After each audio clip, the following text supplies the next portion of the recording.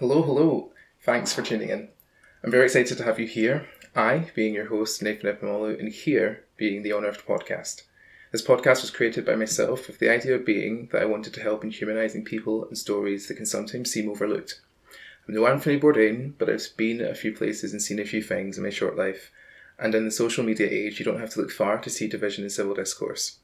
We all have opinions on the way the world should work, the way people should live, and I'm not immune to that. But I do think the best way we can understand how people think is simply to ask. Not with prejudice, not with vitriol, but with honest questions. A curious mind will always seek to offer benefit of doubt, and at the end of the day, we are the same. I'm a Christian, so I believe that we are all made in the image of God. As such, I think we have a responsibility, and not only that, a command, to love our neighbours.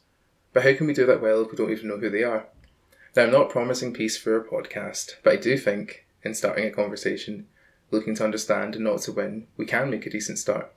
I hope you'll join me as I interview people I know and people I don't, to tell stories, to help humanise our neighbours, to see what we can unearth about life on Earth. Podcasts will arrive as soon as I make them, and will be available wherever you listen. Happy listening, and remember, we're all somebody's neighbour. Thanks guys, see you soon.